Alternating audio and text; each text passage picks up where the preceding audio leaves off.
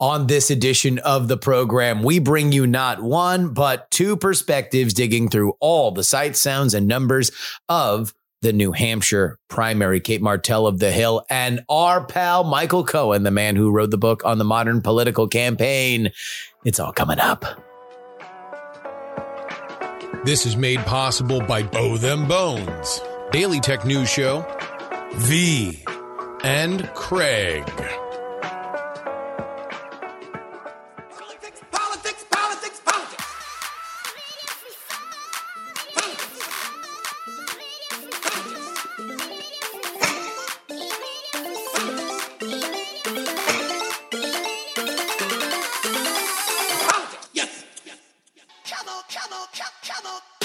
Hello and welcome everybody to the Politics program for January 26th, 2024. New Hampshire in the books. I'm back in Austin, Texas, off the road. I think out of the snow for this cycle. Don't think it's going to be snowing in Vegas. Don't think it's going to be snowing in Columbia, South Carolina. That is, if there is a Columbia, South Carolina, by the time that we get to it. Obviously, a lot to unpack from this New Hampshire primary. But I just got to say, before we get started, I put out my immediate results, and I don't think a lot has changed since then. If anything, we've already seen the tick, tick, tick, tick, tick, tick, tick of the clock for Nikki Haley. Reid Hoffman, one of her biggest donors, reportedly, according to CNBC, saying that he will pause donations. It's like I always say, when it comes to this time of year, every day is a week, every week is a month, and every month is a year. And we've got about a month between now and when the South Carolina primary is going to happen. But let's dig into what actually happened on Tuesday. To do that, we're going to bring you two voices. Here's the first, Cate Martel of The Hill. She was up there in the Granite State to cover everything. Let's take a listen.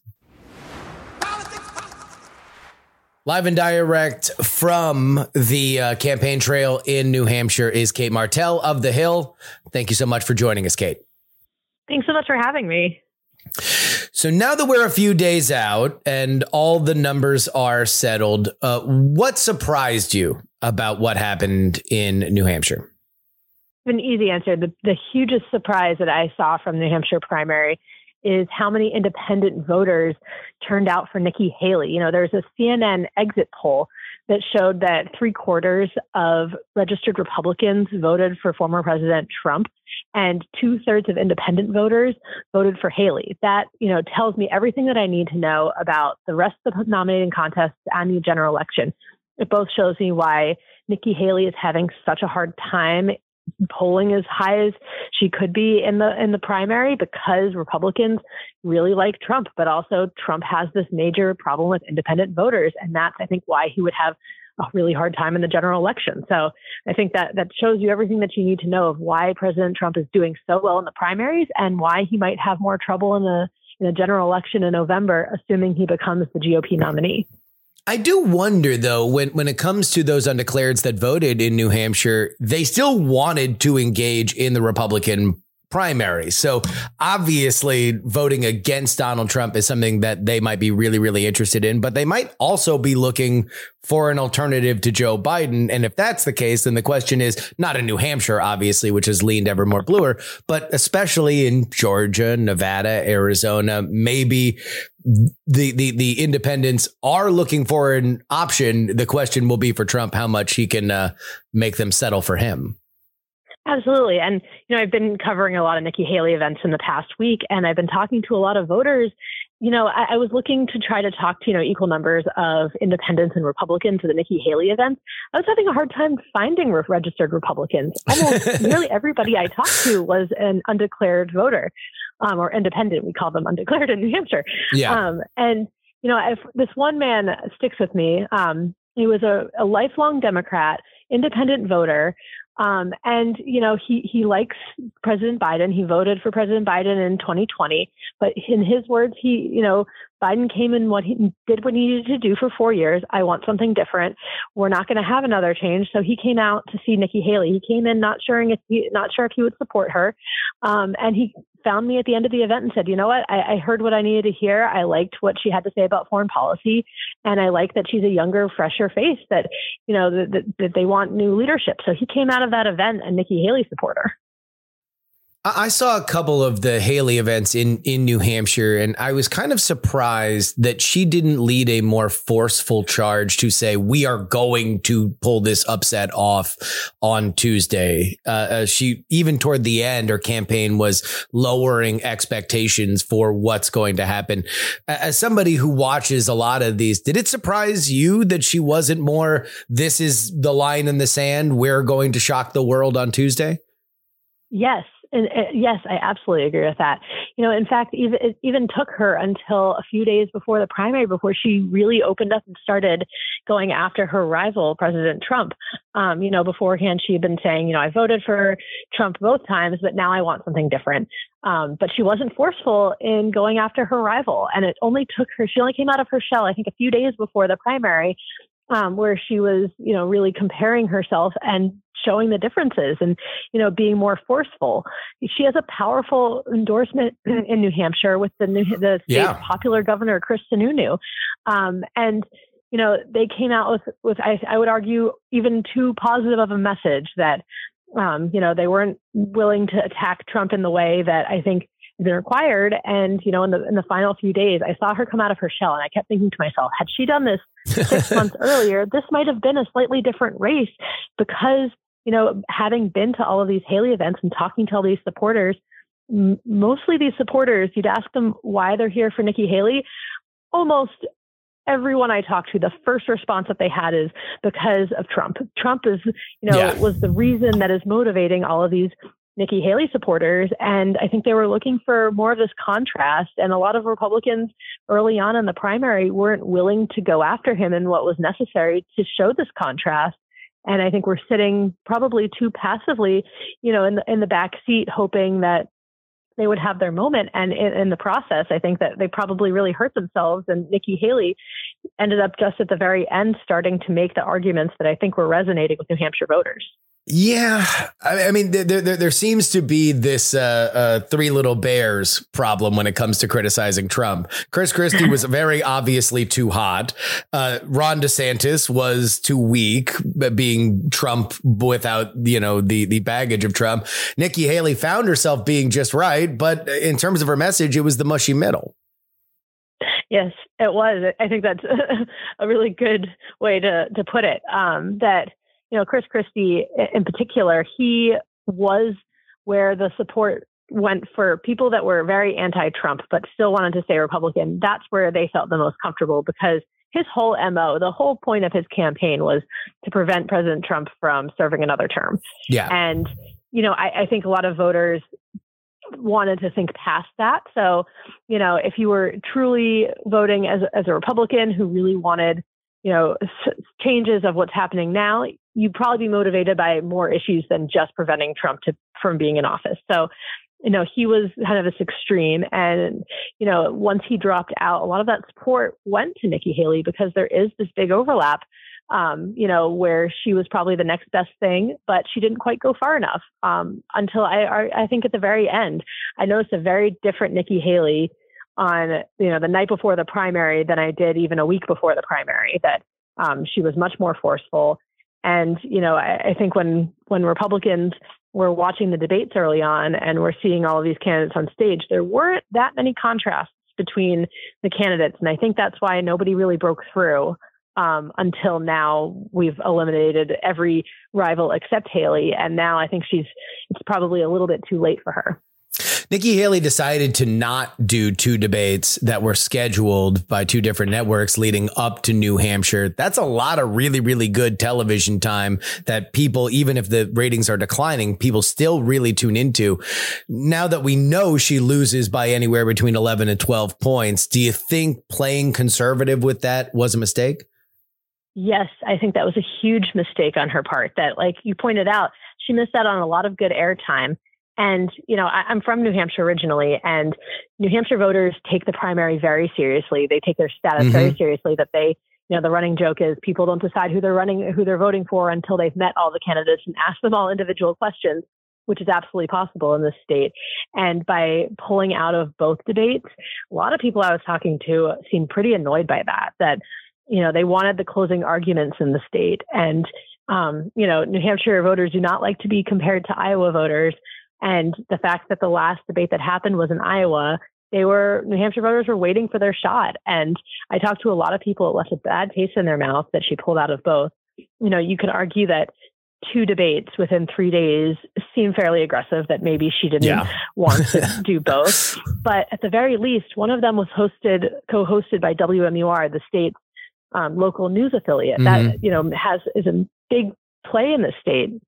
I will argue, though, that because, President Trump wasn't going to participate in these debates, that she was looking at how low Ron DeSantis was polling, and she didn't have her best debate performance in Iowa, and, thought that it might have been a little bit of a risk, that Ron DeSantis had one of his strongest debate performances right before the Iowa caucuses. And if she had a mistake or a gaffe, that she thought that it wasn't necessarily going to help Ron DeSantis, but it was going to help Trump, because she figured that New Hampshire voters were looking at the stage and, watching her, not quite watching Ron DeSantis as much. He was only polling 5.7%, according to the Hill and Decision Desk HQ's polling average when he dropped out. So I think she thought she had the most to lose and Ron DeSantis had the most to gain. So she did make that calculation. You can argue both ways whether that was a good or bad decision, but I ultimately think, from talking to New Hampshire voters on the ground, that it was a bad mistake for her. It was also seemingly playing scared, which I think was my biggest criticism with her campaign. All right, you are on deadline, so we're going to get you out on this yes or no question. Do you believe that Nikki Haley makes it to the South Carolina primary? Because the polling isn't good there, and we've already heard some bad news about her fundraising. I do think she sticks it out because it's her home state, but like you said, it's an expensive race for her. And, I think if donors pull out, that it might really hurt her, that she might not make it. But my guess for your yes or no is I think, yes, she makes it to South Carolina. And after that, she likely drops out unless she has some big major upset. Cate Martel from The Hill, thank you so much for joining us. Thanks so much for having me.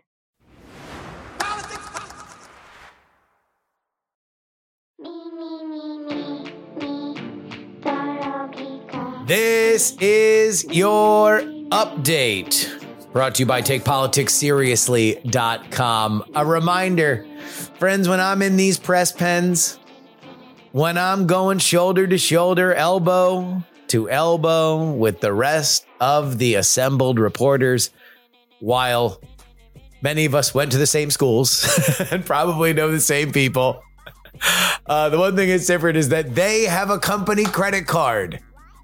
Or at least a company credit card that somebody else pays for. I do it myself because I'm that dumb.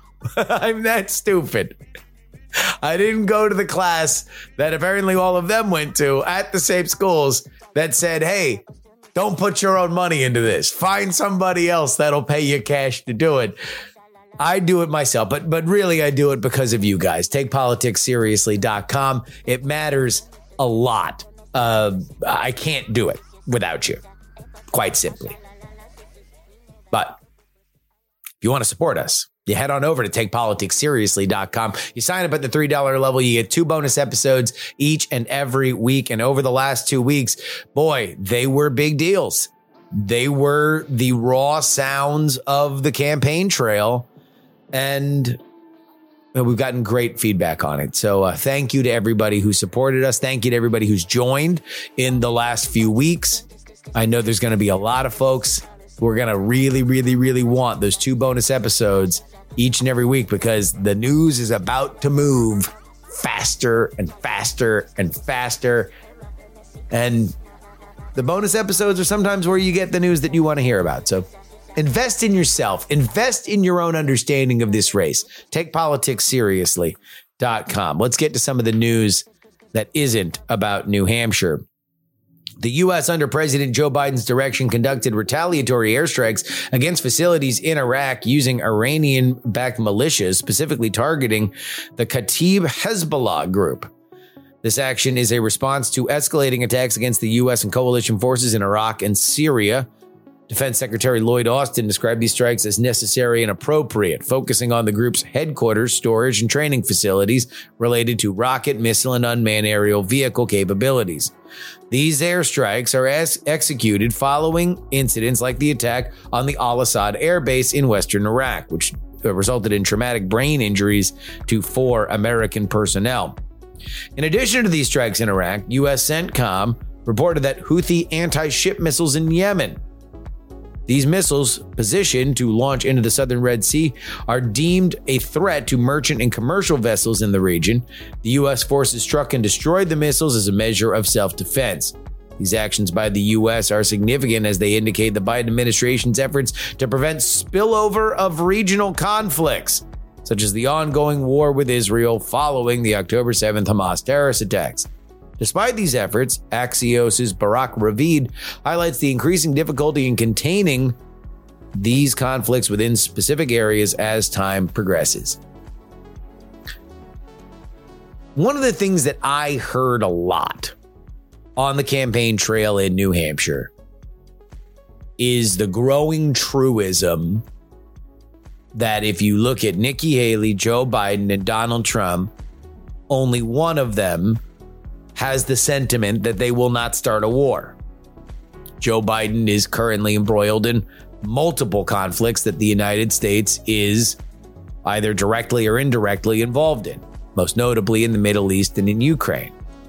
Nikki Haley has a reputation as being somebody that would, through muscular foreign intervention, send your children to war. That is something that I heard a lot. Whether or not she would consider that correct. I don't feel like there is a tremendous trust that America has in the Biden administration to resolve any of these conflicts quickly. And while I don't believe that we're in a 1968 LBJ in Vietnam situation, I do wonder if we're still involved in a Middle Eastern conflict. If Ukraine continues to fight against Russia, will that drag on the presidential ticket? Will it drag on Biden? It seems very clear that the Biden administration is very sure that progressives are going to suck it up and vote for him. They don't seem particularly interested in reacting to the very progressive push for a ceasefire in Gaza. And that's tricky for a million different reasons, so I can understand why. But is Joe Biden the war candidate? Something that hurts him? We will have to wait and see. In the meantime, it does not appear that this is going to end anytime soon. Any of these things are going to end anytime soon. Jeff DeWitt. This is a crazy story. A crazy story. We're going to talk about it a little bit at the end of the Michael Cohen interview that you're about to hear, but this is a nuts story. Jeff DeWitt, the chair of the Arizona Republican Party, announced his resignation following the release of an audio recording that suggested he attempted to persuade Senate candidate Kari Lake to not run in 2024 in exchange for a job or money at the behest of people, quote unquote, back east. The audio, reported by the Daily Mail, captures DeWitt in a conversation with Lake discussing those powerful figures who supposedly want to keep her out of the Senate race that she is currently in. During the conversation, DeWitt seems to suggest a pause in Lake's political aspirations, which Lake interrupts and interprets as a bribe. Lake is, of course, a controversial figure, but DeWitt defended himself in a statement today, as I record this Wednesday, claiming that the recording is selectively edited, that the conversation was a transparent discussion for a potential role for Lake at his personal company and not a bribe. DeWitt's resignation, according to him, came after he said Lake's team threatened him, warning that they would release more damaging recordings. DeWitt said, I don't know what those recordings would be, but considering I've had a lot of conversations with Kari Lake, I'm going to resign anyway. The Lake campaign has denied these allegations, stating that the tape speaks for itself and condemns DeWitt's unethical behavior. DeWitt served as the Arizona GOP chair since January 2023 and had previously been involved in Trump's presidential campaigns. He was the COO of Trump 2020, for the record. Lake, meanwhile, continues her contentious political journey, having lost the 2022 gubernatorial race and facing criticism for her stance on election fraud. The Arizona GOP has not yet commented on DeWitt's resignation or the surrounding controversies. You gotta hear this audio. Go out of your way and hear this audio. It's wild. We're going to talk about it more with Michael Cohen, so I'll save the rest of my commentary there. Finally, the United Auto Workers officially endorsed President Joe Biden for re-election, a decision announced by UAW President Shawn Fain. This endorsement comes after a period of hesitation, despite the Biden administration's significant support for the union's agenda. Fain emphasized Biden's commitment to the American worker, contrasting it with former President Donald Trump's approach, who he criticized for blaming American workers. The endorsement was revealed shortly before Biden's scheduled appearance following the New Hampshire primary, which indicated a likely rematch against Trump in the general election. Biden's active support for the UAW, demonstrated by his participation in a UAW picket line during a strike against Detroit automakers, played a role in his decision. However, the union initially delayed its endorsement due to concerns over Biden's electric vehicle policies and their impact on union jobs.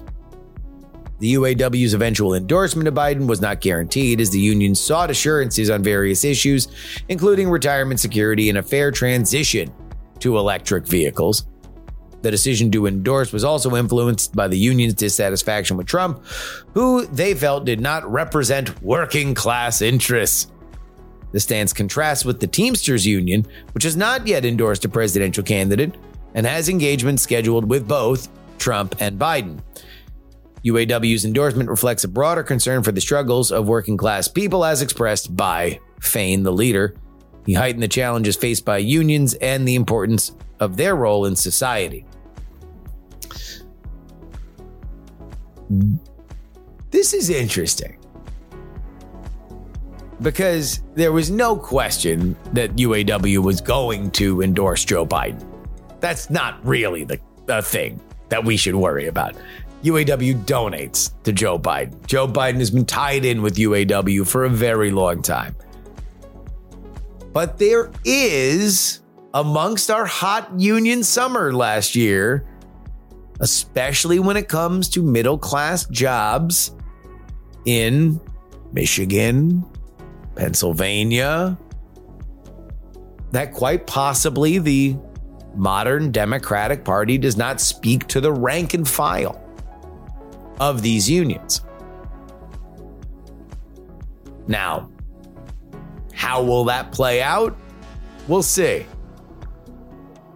But I wonder going forward if Joe Biden, again, a die-hard union guy, a UAW guy from way back, if these are always going to be slam dunks past Biden. You know, if you look at the bench, aside from Gretchen Whitmer, for the Democratic Party, if you bring a Pete Buttigieg, you bring a Kamala Harris, these guys are obviously broad union supporters, but they're not tied in with the UAW specifically in the same kind of way. We'll have to wait and see. TakePoliticsSeriously.com is where you can support this show. $3 tier gets you 2 bonus episodes each and every week. Let's go ahead and get into our conversation with Michael Cohen.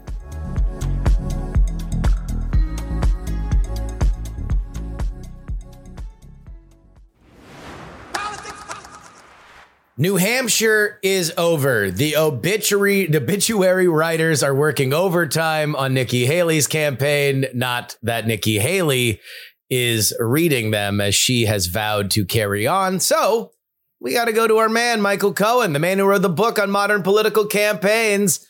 How you doing, Michael? Good. Kind of an early night last night. Yeah, not Iowa early, right? Where Iowa was called seconds as the caucuses began. But I think, I got back to Austin because I decided to bail on staying because I thought I knew what was going to happen. And I pretty much did. Yeah, what you did. But by the time that I got from the airport to my house, the AP had called it. So it was 7:12, 12 minutes after final polls closed. The AP called the race. And as I am looking at it now during our recording session, this is on Wednesday. It is 93% counted and a 11-point and change lead for Donald Trump. So let's start here. Surprises? Not too many. I mean, I think the way we look at this is, okay, it's an expectations game, right? Because we have basically we're two states in, and we're trying to figure out if there's any pathway for a challenger to Trump. So for Haley, she got both good and bad news, which is basically the story of her entire campaign. The good news was she outperformed the polls, which had her down 19 going into last night, right? Yeah. But she loses by a little bit over 11, right? So that's the good news. Yeah. That's somehow the good news. But the bad news is that she still lost, right? She was supposed to come in second in Iowa, came in third, went to New Hampshire, was riding it and said, okay, well, after Iowa, we're going to go in and win New Hampshire. Then it became, well, maybe we'll come close. Well, maybe it will be within 5. And then during the evening, maybe it'll be within 7. An unnamed staffer said to a reporter who's probably has no job this morning. And then Trump comes on when he's up 14. It settles in at 11, but the whole thing goes off the rails. So the surprise is that Haley is in this terrible netherworld when you're a candidate. She's neither should leave completely, like she wasn't totally blown away where she should be out, but she doesn't really have a path forward and certainly no momentum.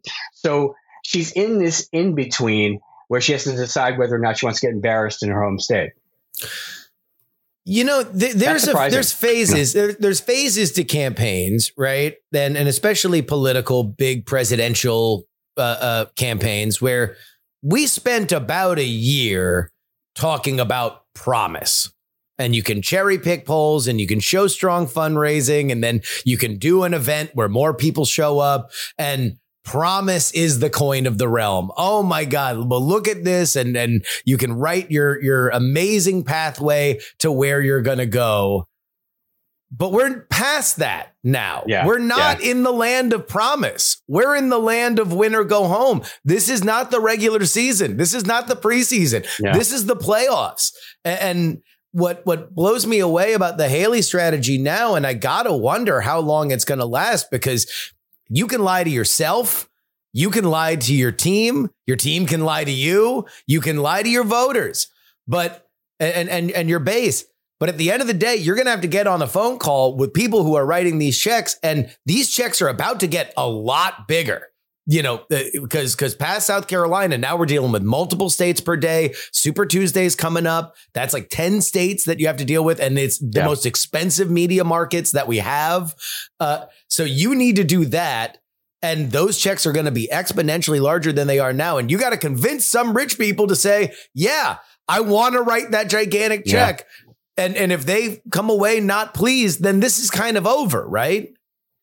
It is. I mean, the upside is that, as Haley has told us, basically every speech she's ever given, she's an accountant. So she knows where the money is, right? Well, so she theoretically has enough money to go into South Carolina. And she keeps talking about going into Super Tuesday. But I mean, the fact of the matter is she's going to start bleeding people who are going to have to knock on doors. Even if she has enough money, the real energy has come out of the campaign. I mean, if you look back at Haley's campaign now as just an early postmortem, she's not Barack Obama. She didn't take off in Iowa. She's not John McCain. She didn't win in New Hampshire. And now she's rolling into South Carolina thinking that she might be Biden, but she's not, because people who run for office, particularly for president in South Carolina, you need the institutions behind you, and Trump has them. And so, she's not, a wow. She's not an insurgent, and she's not a maverick. I mean, what is Nikki Haley at this point? I mean, the real question I have left is, who is Nikki Haley? I don't think Nikki Haley knows what kind of a candidate she is anymore, other than one who doesn't want to give up to Trump. And I think that there's something laudable there. Right. There's something laudable there that she doesn't want to give up to Donald Trump at this point. But the fact of the matter is that, I mean, accountants are pretty clear-eyed. And, she's talked about how her campaign's not about emotion. But at this point, you have to say to yourself, where's the path? What else do you need to see? Because I think we agreed, and you've been on this show, we've talked privately, that 2-1. The pathway was the revenge of John McCain 2000. Right. That you shock the world in New Hampshire, and then you do what John McCain couldn't because you were the governor, and you win in South Carolina as opposed to losing like McCain did to W. Bush back in that election. Right. But it didn't happen. And this was, people have listened to me, at least the patrons of this podcast, but I called you and was texting you. Yeah, we're talking after I left the first Nikki Haley rally. And I'm especially now looking at this. She's 11 points down. It's malpractice to not be running a campaign that is acting like you're going to shock the world. I don't understand the instinct to expectation manage when this is it. This is at a certain point, you have to win. At a certain point, you have to beat Donald Trump. And that was your best shot. And for her to say, you got to make sure in the general election that you think. No, we're going to shock the world. We're going to do it. We're going to do what nobody else could do. 11 people tried. They all failed. I'm going to do it. You know it. I know it. Let's go to the poll on Tuesdays. There was more of a base here than what the polling showed. New Hampshire wanted to do something. And I saw 2 events of hers in New Hampshire. Both of them had 3/4 of people that were listening to her for the first time. She had her do the hand raise thing. And I don't think that those people left jazzed. No. They know what a maverick looks like. They know what a maverick sounds like. They have voted for mavericks, right? Yes. And so, when Nikki Haley walks in with her, I'm an accountant shtick. I mean, that the least mavericky people you've ever met are accountants. Okay. Yeah. Right. And so, when you and I were talking about this, and you said to me, she didn't really light the place on fire. I'm like, damn, she's done. Toast. And we knew it was going to be a bad time. I mean, I think the high point of Nikki Haley's campaign, if you're looking back at when she slacked Vivek, and really ended him. But then she had this moment where she had a one-on-one with DeSantis in Iowa, and she did not perform well. She did not win that debate. And I know that there's plenty of people who are Nikki Haley partisans. I mean, I've got the bumper sticker and the button. Yeah. Who wanted to believe that she won that debate. And I'm sure if you scored it on points, maybe she won a couple, but you don't win those things on points. You got to pummel your opponent and have them walking out just dazed and confused. And, Ron DeSantis, who left the campaign not long after, was not dazed and confused after got that debate stage. He's looking at her and going, yeah, she's next. And basically that's what happened. Chris Christie knew she was going to get quote unquote smoked. Smoked. If there's one thing Christie is great at, is understanding his opponents. And he looked at her and he said, she's not going to win. And he's right. And I think that is something that Christie knew, that he's like, all right, you want to know what? If I can get within 10 points of Trump in New Hampshire, then I can do that. Chris Christie can do that. He can go out and barnstorm and hit every little place and fire everybody up, have them jumping up and down, screaming, believing that they're going to shock the world, that New Hampshire belongs on the map at a time when New Hampshire's place in our electoral nomination process is more tenuous than ever since we had a fake Democratic primary that Joe Biden won via write-in because he had eliminated it from the calendar. That Chris Christie believed he could do it. And I want to formally apologize to Chris Christie because I underestimated his ability to read at least the room. I hope he gets back on television. I hope he starts a podcast immediately because I do think he is a very astute mind, at least when it comes to it. Because when he said on a hot mic during his during his speech, he said that she was going to get smoked. He was right, absolutely right. She killed him on a hot mic. I mean, I'm sorry, he killed her on a hot mic. Yeah, on a hot mic. And on a hot mic, yeah. I mean, it just totally revealed everything you needed to know about the campaign. And the fact of the matter is, I mean, we are now in a situation where you have to say to yourself, okay, what does Nikki Haley really want at this point? If she wants to be president of the United States, she needs to get out and endorse and just go away and hope that Trump forgives her over time or something. That's slim and none. And to be honest with you, Nikki Haley, what she would really want if you were to put her in an MRI and, reveal her soul, would say, hey, look, I want this guy to lose so badly. I mean, this is the never Trump playbook, right? Yeah. This guy needs to lose so badly, either to somebody in the party or someone, a Democrat, that everyone recognizes, even Trump partisans, that, oh, man, we can't win this way. And the fact of the matter is the Trump people aren't there yet. They want their guy. They want another shot. They see a very weak incumbent. And that's what Trump said last night. Anybody could beat this guy. That's his argument. You might as well have me because anybody's going to be able to beat this guy. You don't need a Nikki Haley. You can have me, the guy you actually want, because this guy who's the incumbent is so beatable. And so that's a fairly cohesive argument for a guy who doesn't really, make money on cohesiveness. I have been shocked at how efficient, smart, and brutal the Trump 2024 campaign has been. His 2016 campaign was a rambling wreck that, they were like that baseball team that just gets hot at the right team. And it's like, they get all the bounces and, the other team's best player gets hurt. You get Patrick Ewing. Yeah, exactly. It's like, that's that 2022 bloated money incinerator. They convinced themselves that they should rent arenas for every political event because they could get phone numbers. And then shocker, they ran out of money by June when they didn't have to run events because of COVID. That's insane that you didn't actually have to run a campaign and you still ran out of money by July. Insane, but this one is on brand. Yeah, I mean, it was on brand because it's him, but this campaign, not professional. Yeah. What this campaign has realized is, number one, they're smart messaging wise. Chris LaCivita was taking his victory lap yesterday in all the political press. And he's like, you want to know what? We killed Nikki Haley because we hit her on both sides. We hit the two ads were she's weak on the border and she's going to take away your Social Security.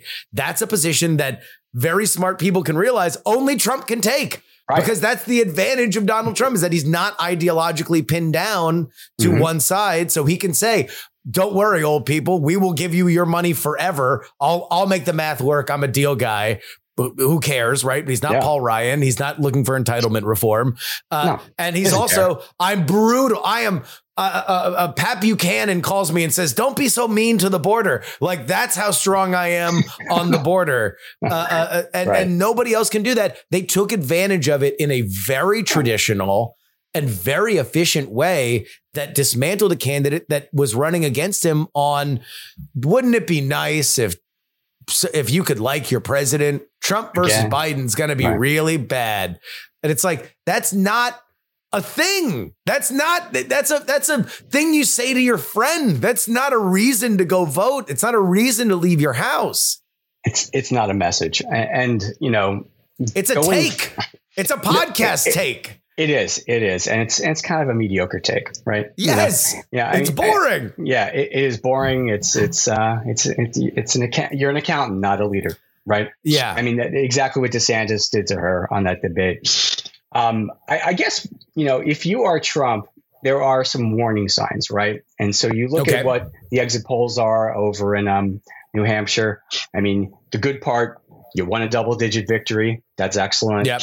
You won 80% of Republicans. That's important. You actually did better with younger voters than older voters, which is, you're asking about a surprise. That was fairly shocking. And he still maintains a 55% lead over Nikki Haley. So, that's great, right? The tough parts are he lost 60% of independents, self-styled independents, right? He lost 56% of college graduates, which isn't exactly terrible for him. That's actually within range. Is 66% of first-time voters, right? But then again, when you look at the general election, how many first-time voters are there to come in, and are they, and then only lost narrowly women with children. So he was all the talk last time around was how suburban women were going to, blast him. Well, narrowly losing women with children is actually a good sign for him. That's very good for him. Yeah. Especially with a woman on the ballot. Yeah. Right. Who, by the way, said, it's a fella and a lady, so she leaned into it. She was leaning at Sheryl Sandberg style. She was leaning in. Yeah. But with like 1950s terminology, the last time I heard someone being called a fella or a lady, I don't understand it. I mean, can you be any more traditional Republican? I just couldn't understand where that came from. I mean, the words you use really matter. I don't know. Nobody calls each other like that these days. I don't know who she's doing, because she's been using the fella thing for a while. Like it's guys and dolls, but it doesn't activate Republicans. It doesn't activate the independents that you really want. She's not speaking in code to other moms. That's not how moms at the soccer practice talk with each other. It's how a gangster talks to each other. Yeah. I'm married to a mom. She doesn't consider herself a lady, and she doesn't consider me a fella. So I don't know who does that. It's just so weird. And if you're trying to be approachable and, the mom next door, the normie, I mean, normies don't talk like that. And so it sort of exposes, this kind of like a little bit of artifice about her, which is like, okay, she's written that down and it looks really good on paper, but it sounds terrible out of your mouth. The biggest thing rhetorically that I think she's fallen into a big problem with, and I think it was exposed during that DeSantis one-on-one debate, is that she's chasing this idea of you lie. She repeated a million times DeSantisLies.com or RonLies.com. I forget what the URL was, but it was like every time, it's already gone. This is the time. This is the time for you to explain it. This is the time for you to explain why he is lying instead of just rushing to get you, not just matters to me. Him lying about me matters to me. Him lying about things I care about and that actually matters. Like this, it was very inside baseball-ish, and who cares? I don't, Nikki, I'm sorry. Your feelings are actually hurt. She felt the piece of emotion she showed was when someone lied about her. Well, also it's like she on the stage last night. Yeah. On the stage last night, she goes, "I can't wait to get to South Carolina because South Carolina knows me. They know I never raised the gas tax." And it's like, this is not the problem. The problem, well, whether or not they do, the problem isn't whether or not you raise the gas tax, because nobody actually knows. Nobody's going to look it up, and even if the fact checkers put up a thing, no one's really going to care. What the issue is that you seem like the kind of person that would say one thing and do another, because you have said a lot of things and then did another. Right. So you are highlighting a thing that has a modern peg to it. That's the issue. Right. Because if you were never Trump, you'd be saying things like, no, I'm not going to vote for a guy who's going to be a felon, a convicted felon. No, I'm not going to go and pardon a guy who's going to jail. Yeah. I mean, if you're going to be never Trump Nikki Haley, you got to actually say the thing. And if you don't, and you're just trying to wink and nod and say, well, chaos somehow follows this guy like he's a chaos magnet or something, like that's a thing. No, you either create chaos or you are chaos, and he is chaos. And so he doesn't really mind that he's chaos. In fact, he told Doug Burnham in Iowa, yeah, you ran a good campaign, but you weren't really all that controversial. And frankly, a little bit, that's pretty good, And so he understands that chaos is good. And, and for him, it doesn't work for a Nikki Haley, but you can't complain about chaos around a person when you're not willing to say, this is why chaos is bad for you. This is why lies are bad for you. Yeah. This is why Donald Trump is bad for you. Not just that he's old. We all know he's old, and it's kind of quippy, but a person being old doesn't work. I mean, just saying that we don't need Republican chaos versus Democrat chaos. Well, yeah, but chaos is metaphysical, right? It doesn't matter to a person. And it certainly doesn't matter to voters who are willing to come over in New Hampshire and go out and vote, and it's not going to matter in South Carolina. It's not going to matter in Nevada. It's not going to matter on Super Tuesday. So we're just basically in the end game now. And Haley's got to figure out at some point that she's an accountant and this is not her hill of beans, Does she make it to South Carolina? Yes or no?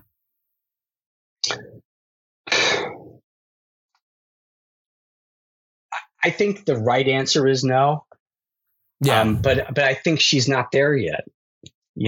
I think when she gets there and she's on the ground for a couple of weeks and she realizes, damn, my polling numbers aren't moving. Even at that point, you gotta just pull it, because the last thing you want to do is just to end your entire political career by losing at home. This is what happened to Marco Rubio. Rubio had a job to go back to. She doesn't, unless she wants to go back to Boeing. And if she wants to do those kinds of jobs, there's a world in which Nikki Haley could be extraordinarily happy and rich and not have to wake up to Donald Trump. She has to make a decision. Does she want a political future, or does she want a future for herself and her family? And if she wants the latter, she's probably a better human being than most people who run for president. But if she wants to run for president again, then she's got to pull out, because losing her home state is a disaster. I don't think she makes it. And I don't think she makes it because each one of these polls that are about to come out are going to land like an anvil. They are just going to be thudding. And when you had good polling, when you were coming into New Hampshire and you were saying, okay, Christie's out. Here's a poll that has us tied. Here's a poll that has me within 5%. Here's how we do it. And you can gas yourself up on stuff like that. And I think a lot of people, including me and you, were like, hey, this could actually be a shot. It'll still be an uphill battle, but you'll at least buy yourself a ticket to the dance if you can get New Hampshire and get South Carolina. She's down like 40 in South Carolina.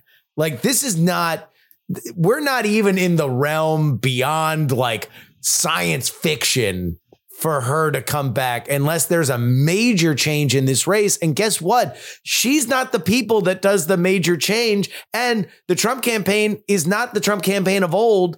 That'll just make news. Like, we saw something that I think should be very, very worrisome for not only Nikki Haley, but also Biden going forward.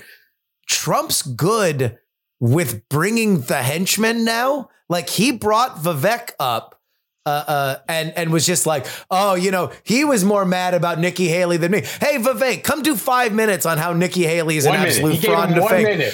1 minute. And he just came up, just ethers her, just says the things that Trump used to say. And that used to be the thing that you could clip if you were the opposition and say, what unhinged, spittle flying nonsense.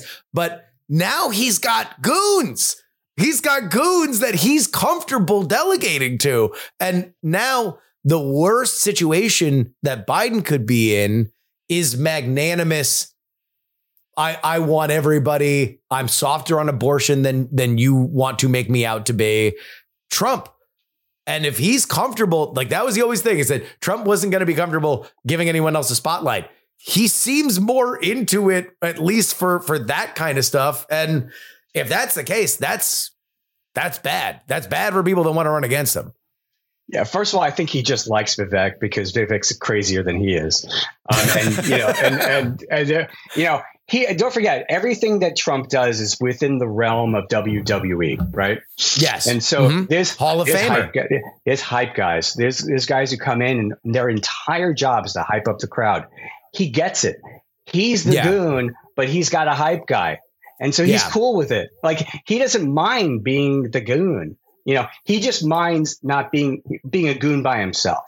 And so the idea that he's up there and he has a squadron of people behind him, that was a good stagecraft. One of the small things about the Trump campaign that they've actually kind of nailed is the stagecraft of the night of. Okay. Yeah. You see this, it feels big. It feels impressive. There's a whole bunch he's got a squad. Nikki Haley goes up. There's a whole bunch of her logos in the background, and she's the only one there. Yeah. Not a great look. It's I'm very lonely and I'm going home soon campaign. But, like Christy said, I mean, look, she may not have gotten smoked in New Hampshire. I mean, she lost. But when you're looking at 30 and 40 point leads, that's a smoke show. And unless she wants to get smoked out of politics, she's got to get out. And if she doesn't want to, that's cool. Like, if she wants to go down fighting and be able to say to a corporate board, hey, look, I fought him for as long as I possibly could. I even fell on the sword and went to my home state. I'm looking at my new life now and think it's pretty good, Pretty good. Pretty good, right? I'm gonna buy a boat and read a bunch of books this summer. That could be the life of Nikki Haley. I'm gonna go travel, I'm gonna go see the world. There we go. I'm actually gonna go and enjoy my life as opposed to not enjoy my life because I have to go and deal with this mouthpiece, and guys like Vivek who can't wait to dunk on me. So I think that's where we are, and again, to your point, Trump's run a good campaign. The stagecraft is good. The on the ground is very good. Mm-hmm. And frankly, I mean, Nikki Haley, she just doesn't have it. Where does this leave Never Trump? Because it kind of feels like at this point, it's kind of a broken coalition. Either you're going to vote for Biden or you're going to sit out. And then at this point, in all likelihood, this will be Trump's last race. So Trump will be gone and we're just going to be in the aftermath past that. Although the America First movement and the MAGA crowd coalition will certainly live on. But it kind of feels like the Never Trump movement that began back in early 2016 is this was kind of the last ride and the lights are getting turned out. Yeah. I mean, this is the last Never Trump bumper sticker that I'll buy. I think when we end up with is, Biden Republicans. I mean, you end up with Republicans who are going to go over and occasionally vote Democrat because they can't stomach MAGA or they can't stomach Trump, right? And so where you end up, let's say 4 years from now, is who inherits the Trump mantle, right? Yeah. And I can't imagine an Elise Stefanik presidency. I mean, I can imagine a vice presidency, but the idea that she's going to somehow light it up and bring the whole coalition home, it's much more likely that like a Don Jr. runs. It's much more likely that an actual Trump decides to run again for something, or somebody who has never taken shots at Trump gets a pass. I mean, clearly a Tim Scott is looking to pick that up. But as far recently engaged,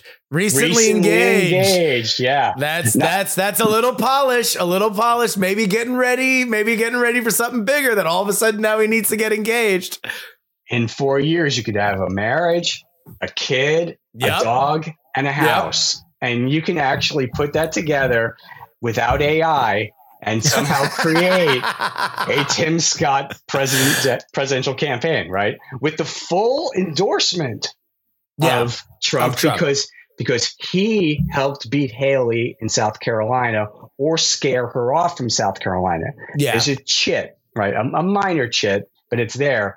But, I mean, the wife doesn't, or the potential wife, the metaphysical wife at this point, because she wasn't on stage last night. She wasn't. We'll see what she wants, right? Because, we're all, when you're married to somebody, they get a say. Happy wife, happy life. Yeah. That's the way to go. And, she's marrying a senator. She's not so sure she wants the MAGA, the MAGA experience. So we'll see about that. We're not even sure if she wants the Tim Scott experience at this point, because even though they're engaged, sometimes engagements go away, right? You never know. If he's not VP, you never know if she's sticking around. So yeah. We never Trump is basically over as an enterprise. Yeah. Because once Trump is gone, people will go ahead and vote for a Tim Scott who has Trump's backing. It's not going to be a thing where you can't support a candidate who's supported by Trump. So I think that's not to get too far down the road. So we're talking about 2032 or 2028 already. But normally the way, if Donald Trump does win again, then it's usually a John Majors, it's a George H.W. Bush. It is somebody that is the competent technocrat or the competent bureaucrat that can inherit it, because you don't ever want to match that in a lot of ways. That was part of the reason. Yeah, exactly. That was part of the reason why the Obama Hillary thing was so awkward, was that it was like two very strong, very defined personalities. And they're like, cool, seamless baton pass. No, it wasn't, as we found out. Yeah. All right. One of the things that you did the last time we talked that I really, really loved was just the gigantic grab bag of stuff that is in the political world, because there's a lot of political stories happening, a lot of races. It's not just the presidential race that is going to be decided in 2024. So what has popped up on Michael Cohen's radar? Certainly the race on Long Island. I'm from Long Island. I'm going to Santos special. The Santos special, baby. I can't wait. Yeah. To me, the Santos special is so much fun because it's close to my home. It's close to my heart. I'm going back to New York to go see the Knicks play this year. I'm going back to see Billy Joel play. So these are my people. Okay. Yes, exactly. So they have a decision to make. Do they want somebody who is a Republican, or they want to, and who's better than DeSantis, who's better than Santos, or do they want to just go Democrat? And they seem like they've got a fairly straight up race right now. So to me, that's going to be fascinating. I don't think that we're even close to where that's going to be, because the former Republican representative from there, Tom Suozzi, who ran for governor, lost, and is now going to go try and get his seat back.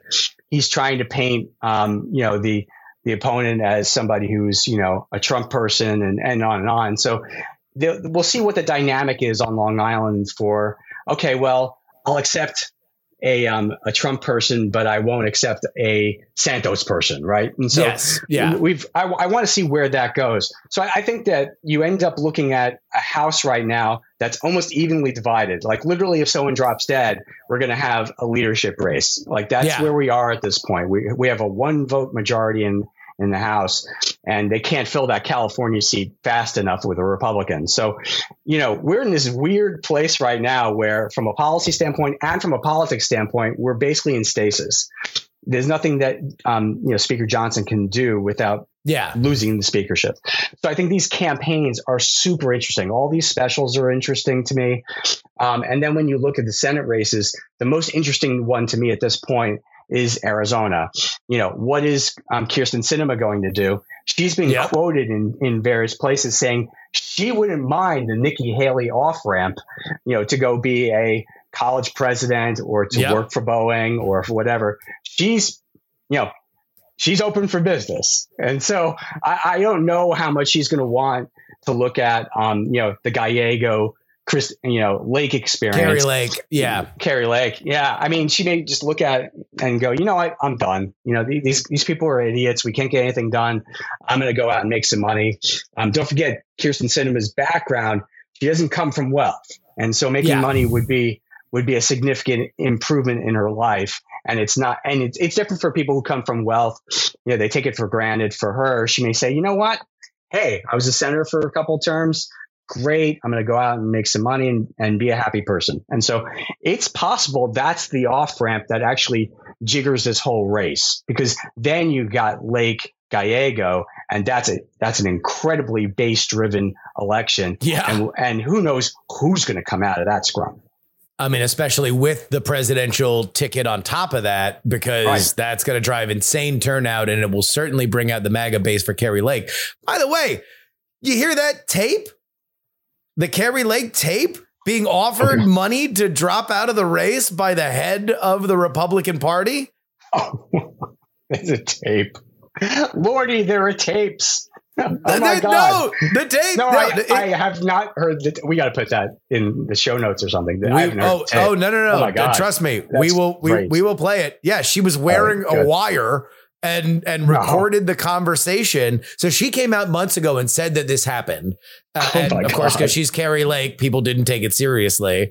But now she has produced the tape, and it's DeWitt, the head of the Arizona GOP, the guy who was the COO of Trump 2020, saying people back east wanted to know what her number was to see whether or not she would pause.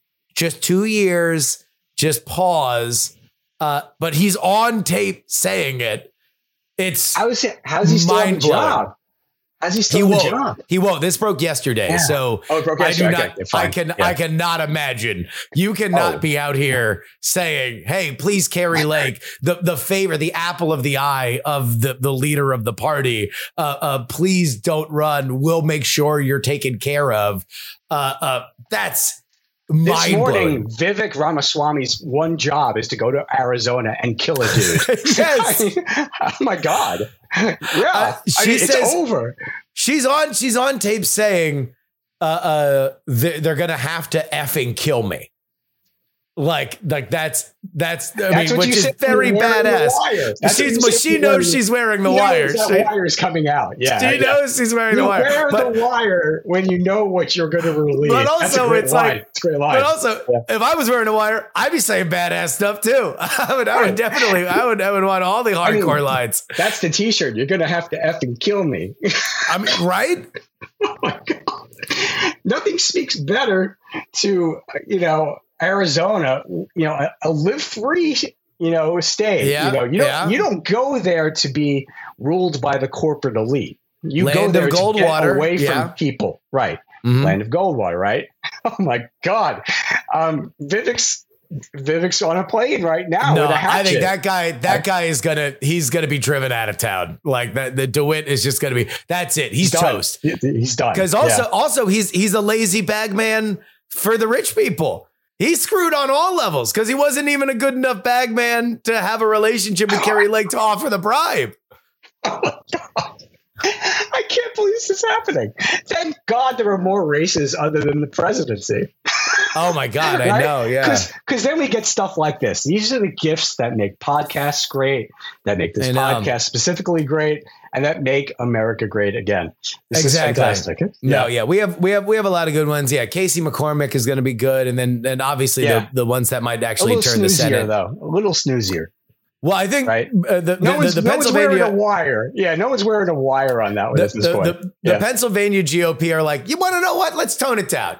We had Mastriano, we had Dr. Oz, we tried loud. Yeah. We tried loud. Yeah. Let's try McCormick. He might be George W. Bush. That's their pitch. Let's be very boring and then just hope that Trump's coattails bring us over and Casey hasn't run a competitive race in a while. That's their hope.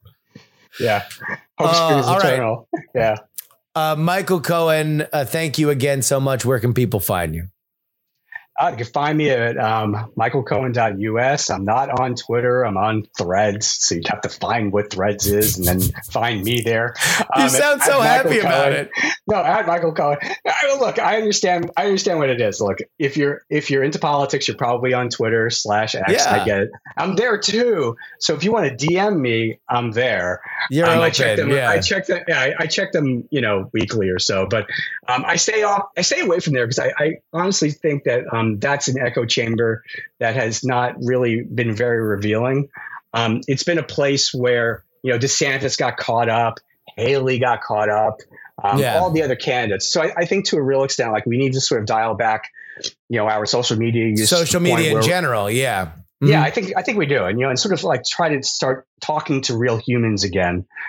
So that we understand really what's going on. And I think because most real humans have sort of, they tried social media, hated it, or got scared off by it, or got angered by it, stepped away from it and went back. And I think it's really incumbent upon us who actually do what we do for a living, and certainly what I do for a living as far as polling, to go and make sure that we are listening to voters as opposed to listening to social media. So the best place to find me is at michaelcohen.us. There we go. Find me where all the things are, and then we go with all those things. Yes. No, do that. How could you knock a outlet for which one of the big intellectual heavyweights is Cat Turd 2?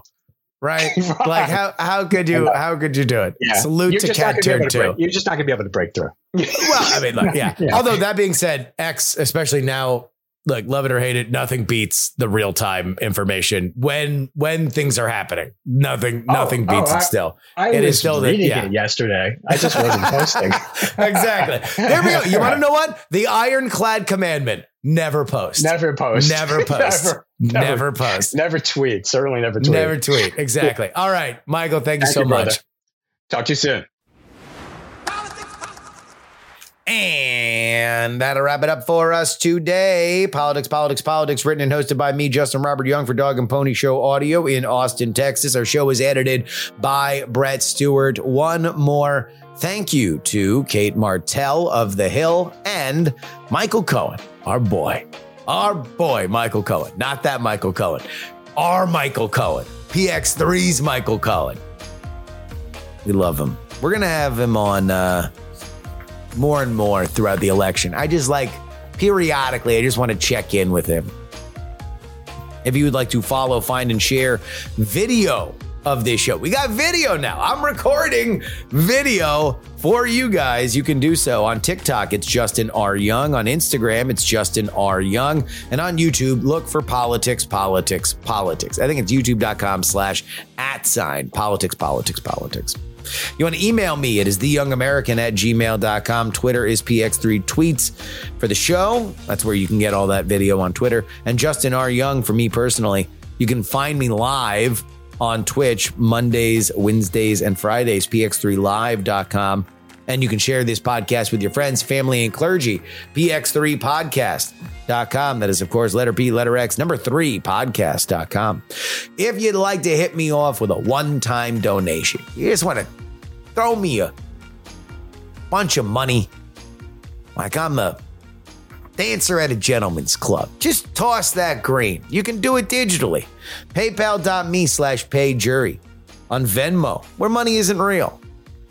Try it for yourself. Justin-Young-20. Cash App is PX3 Cash, and you can send me anything you'd like in the mail. Post Office Box 153184, Austin, Texas 78715. I want to thank Nicholas, Matthew, and Fallen Shroud for kicking me cash.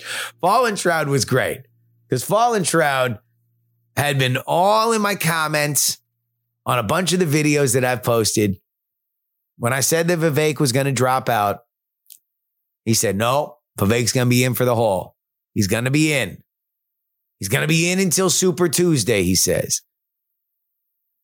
And then when Vivek dropped out, he kicked me some cash on PayPal and said, here's money. You got it right. And I'm annoyed with you at how right you are. And that's the great, I'm an annoying person to a lot of people. People find my way of living grating. So for some, not all, but some. This is a best case scenario for me. If I could be annoying and get paid, oh, Lord, we're living the American dream. Thank you very much, Fallen Shroud. Of course, there's only one way to get our bonus content, and that is takepoliticsseriously.com. That leads you to our Patreon. $3 tier gets you 2 bonus podcasts per week covering all the news that we miss on our free podcasting schedule. And our Titanic $10 tier gets your name read at the end of the podcast, like these fine folks. Halo, Ye Old Pinball Shop, John, DP4 Bongo, Sam, John, Edwin, Kathy Mack, and vote Gloria Young for King of the New World Order, Brian, Edison, Jeremy, a dog named Checkers, Sarah Jeannie, Matthew, Dr. G, Neil, his nerdiness, Charles, Darren, Idris Arslanian, Berkeley Stephen, Pneumatic Terran, Molly's delightful demeanor, Adam, Chief Andy, Robert, Casey, Paul, Dustin, Brad, D-Laser, Nick, Just Another Pilot, Middle-Aged Mike, Utah, Jimmy Montana, the Gen D, Really, Andrew, Gloria, my mom, Niemeister, J, Devon, the CFP, Neil, Spider Rogue, and Fat Tony's PJs from New York City. That wraps it up for today. we're going to actually have like a normal week next week, not on the road. We got a week before Vegas.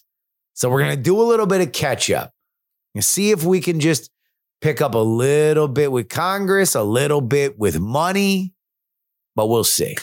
Be back for the patrons on the Sunday episode. Until then, this is your old pal, Justin Robert Young, saying some shows talk about politics, others talk about politics, and still more discuss politics. But this is the only show that dares discuss all three.